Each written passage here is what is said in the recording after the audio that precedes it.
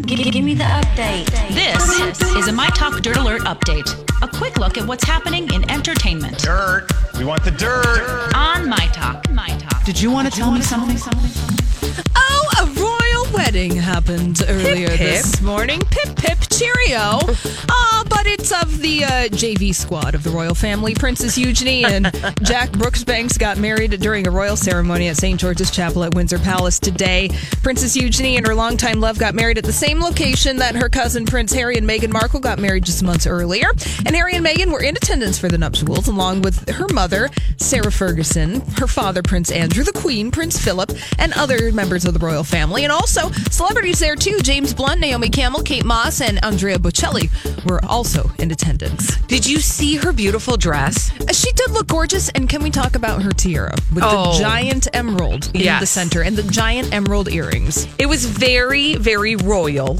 But what I loved about her dress, and she did this intentionally, was it was cut a little bit low in the back in this beautiful way.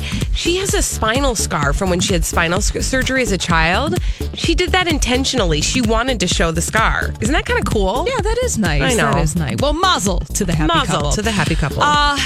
Another day, another celebrity hologram coming our way. This time, an Amy Winehouse hologram tour is going around the world next year. I will believe all of this when I actually see it with my own eyes. Yeah, we've had a lot of hype about all of these celebrity holograms touring, but yet we have yet to get a celebrity hologram making an appearance in the Twin Cities. Exactly. So promise me that it's going to happen, but then deliver on the promise. Yeah, don't leave us hanging, okay? All right. But yeah, this is all, but her dad is orchestrating this. So just an FYI, it's been signed off upon. Yes, this is family approved. Yay. All right. And out at the box office this weekend, Ryan Gosling's movie, The First Man, about Neil Armstrong, is out today. It's up against Goosebumps 2 and also the thriller Bad Times at the El Royale.